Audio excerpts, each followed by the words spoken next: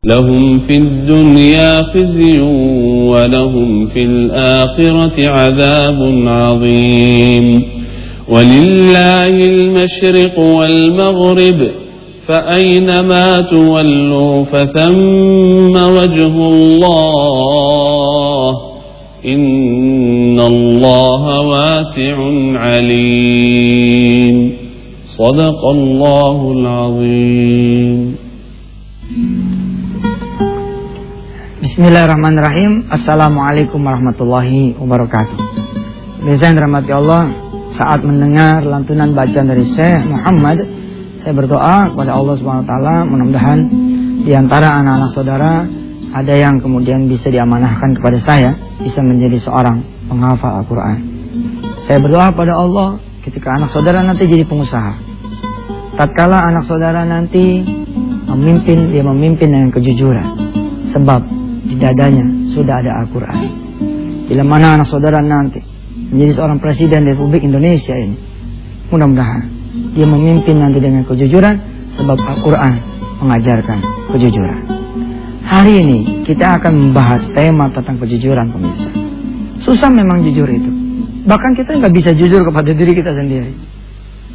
Kita pun tidak bisa jujur kepada Allah Subhanahu wa taala. Kita sering berbohong kepada Allah Subhanahu wa taala. Kita sering menipu Allah Subhanahu wa taala. Disebut di dalam Al-Qur'anul Karim, fi qulubihim marad fazadahumullahu marada. Allah kemudian menambahkan penyakit itu karena dia bimakanu yakdibun, karena dia senantiasa berbohong pada Allah Subhanahu wa taala. Tertipu oleh setan. Saya punya cerita yang sudah saya bukukan di dalam buku-buku wisata hati, kisah tentang seorang yang namanya Riyadi. Riyadi ini, pemirsa, adalah seorang potter, ya. Betul nggak di bahasa Inggrisnya? Potter, maksudnya itu yang suka bawa-bawa barang, ya. Yang suka bawa barang, ngecek barang. Nah, Riyadi ini adalah seorang potter. Kira-kira 15 tahun dia kerja, menjaga kejujurannya. Di tahun yang ke-16 Allah menguji dia dengan kesusahan. Saya bangga ada cerita tentang seorang anggota dewan itu, ya. Mohon maaf ini ya suka dijadikan olok-olok. Saya percaya bahwa anggota-anggota dewan kita adalah anggota-anggota dewan yang terhormat, yang bisa menjaga kejujurannya. Dan kami karena masih percaya kepada Anda semua, para anggota dewan di seluruh Indonesia, maka kami pun masih senantiasa mendoakan saudara semua. Mudah-mudahan saudara adalah orang yang jujur. Saya mendapatkan anekdot ini, saya mendapatkan lelucon ini, Masya Allah, hati saya miris.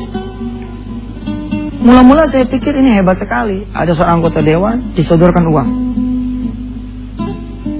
Lalu si anggota dewan ini berdiri, matanya memerah, dan diomelin orang yang bawa amplop ini. Apa ini? Ini uang apa? Ini buat bapak. Apaan buat saya? Kamu tidak tahu. Saya ini anggota dewan yang terhormat. Tidak boleh begini-begini. Bawa. Marah dia. Anggota dewan ini marah, memarahi orang yang memberikan uang kepada dia. Maaf ya Pak, maaf Pak. Pulang. Nggak lama begitu orang ini keluar dari ruangannya, si anggota dewan ini masuk kamar mandi. Ditelepon. Udah di mana Pak? Maaf Pak, ini sekarang udah di mana? Saya baru turun dari tangga. Lain kali kalau mau ngasih itu, lihat dong, itu kan ada satpam saya. Masya Allah. Dia lebih takut sama satpamnya daripada sama Allah yang maha melihat. Dalam satu kesempatan lagi saya membaca satu anekdot lagi, dan mudah-mudahan ini bukan kisah nyata, ya. Saya kemudian baca bahwa ada seorang raja dari Afrika, begitu kisahnya. Dia mendatangi seorang pejabat bank di suatu negara. Dibilang sama pejabat bank ini, saya mau tahu siapa anggota-anggota keluarga kerajaan saya yang menaruh uangnya di sini. Oh maaf, Bapak Raja, saya tidak bisa memberitahukan siapa yang menaruh uang di sini. Gak bisa. Anda harus memberitahu. Karena mereka-mereka itu penjahat yang menaruh uangnya di bank Anda ini. Anda harus buka. Rakyat saya kelaparan, cerita ini si raja. Tapi si pemilik bank ini, direksi bank ini tidak bergeming. Gak ada, tidak bisa. Ini semua rahasia negara. Lalu kemudian si raja ini membuka tas yang pertama. Baik, kalau Anda tidak bisa memberitahu siapa saja dan berapa angkanya, uang-uang yang mengalir ke bank Anda ini, dia buka. Maka ini adalah pistol. Sebutkan siapa namanya. Berikan saya satu nama saja. Atau saya akan tembakkan ini di kepala saudara. Si direksi ini ketakutan. Mulailah dihitung oleh si raja ini. 10, 9, ayo cepat berikan. Si direksi ini tetap ketakutan tapi tidak mau bicara. 8, 7, 6, 5, tetap nggak mau ngasih. Sampai kemudian hitungan 1. Tinggal 1 nih. 3, 2, tinggal 1. Nggak mau ngomong juga. 5, 4, 3. Kok naik lagi? Jadi 5. Iya, saya ngasih kesempatan kamu. Cepat bilang siapa? Tetap nggak mau ngasih. Akhirnya 1. Dang! Ternyata pistol itu kosong. Lalu si raja itu bilang begini. Ini tas yang kedua. Saya akan naruh uang saya di sini. Berarti bank ini memang benar-benar aman. Subhanallah. Segitu parahnya kah kita? Sampai kemudian tidak mengerti bahwa Allah adalah basirun, sami'un, alimun, azizun, dzuntiqam. Ini yang akan kita pelajari hari ini. Saya berdoa mudah-mudahan saudara adalah orang-orang yang jujur. Dan tolong doakan saya, mudah-mudahan saya juga menjadi orang-orang yang jujur. Kita akan teruskan, insyaallah. Abang, Bengong aja lo. saya bukannya ngelamun bang. Saya bingung. Dari pagi sampai siang, tambal ban sepi. Lo mau pelanggan rame ya? Mau bang, maksud abang gimana? Kang, biasa angin. Udah ya bang ya? Gratis.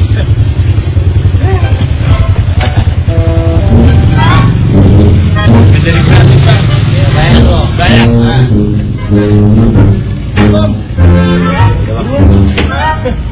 Makasih ya bang. Amin bang. Laris. Gimana bang, lanjut. Jadi gini nih, ya. Ini ntar nih, gue suruh anak buah gue dapat paku di jalanan. Jangan bang. Itu juga sama dengan dosa bang. Nggak boleh. Dosa jangan lu pikirin, anak bini lu pikirin tuh.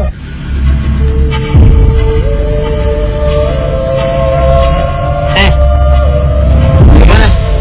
Oke? Oke?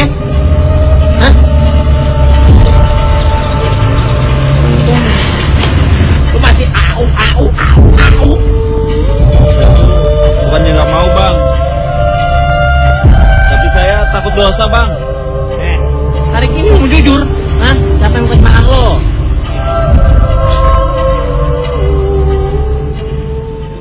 Jam 3 sore langsung di Antv.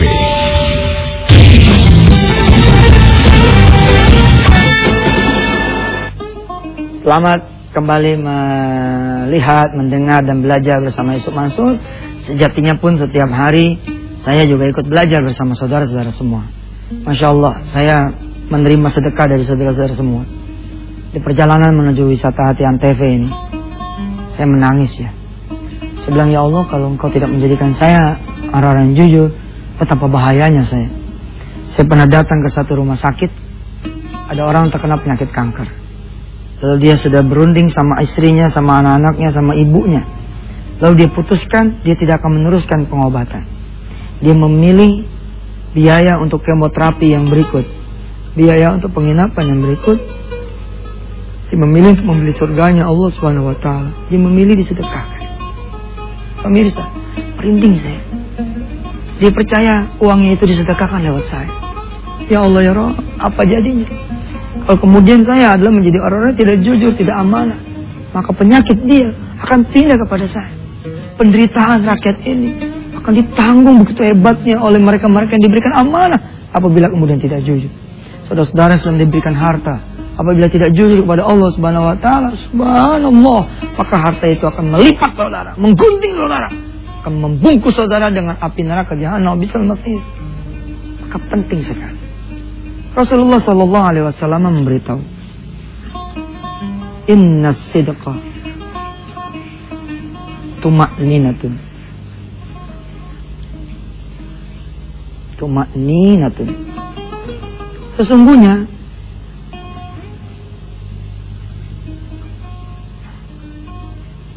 kejujuran itu membawa pada ketenangan. Biarlah kemudian orang-orang luar melihat kejayaan Islam. Kalau kemarin kita bicara tentang kebersihan, oh Islam itu bersih, oh Muslim itu bersih. Lalu sekarang biarlah orang kemudian melihat Islam itu adalah jujur.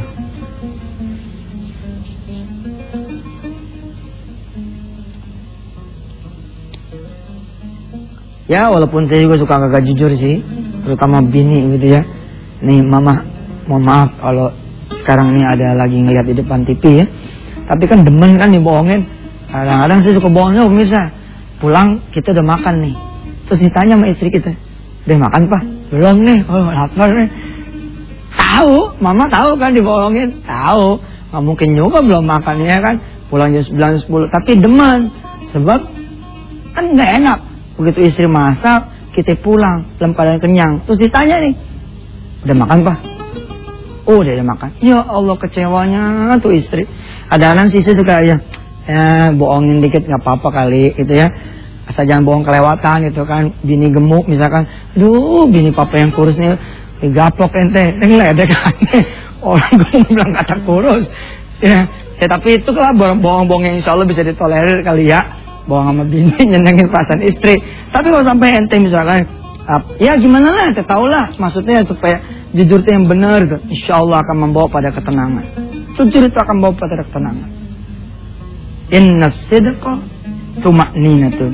Enak kali ya kalau orang luar itu masuk Islam. Kenapa? Kan kalau mau masuk Islam begini ya. Kalau orang mau masuk Islam kan kita tanya dulu tuh pemirsa. Apa yang membuat ibu, membuat bapak, membuat saudara, membuat mas, membuat mbak itu berkenan masuk Islam? Terus dia jawab, saya melihat kok Islam itu bersih ya Pak Ustaz. Mereka senantiasa wudu, dia jaga kebersihan, kan enak itu. Ini sampai ada orang mau keluar dari Islam karena ditipu mulu sama orang Islam. Ini kan nggak benar gitu. Karena saya pengen berteriak, no, itu bukan karena Islamnya, no, itu karena oknum. Nang kasihan tuh, dua kasihan, oknum masih setan, senantiasa disalahin mulu. Kata setan, gue lagi disalahin. Gue nggak godain dia kok, emang dia begitu.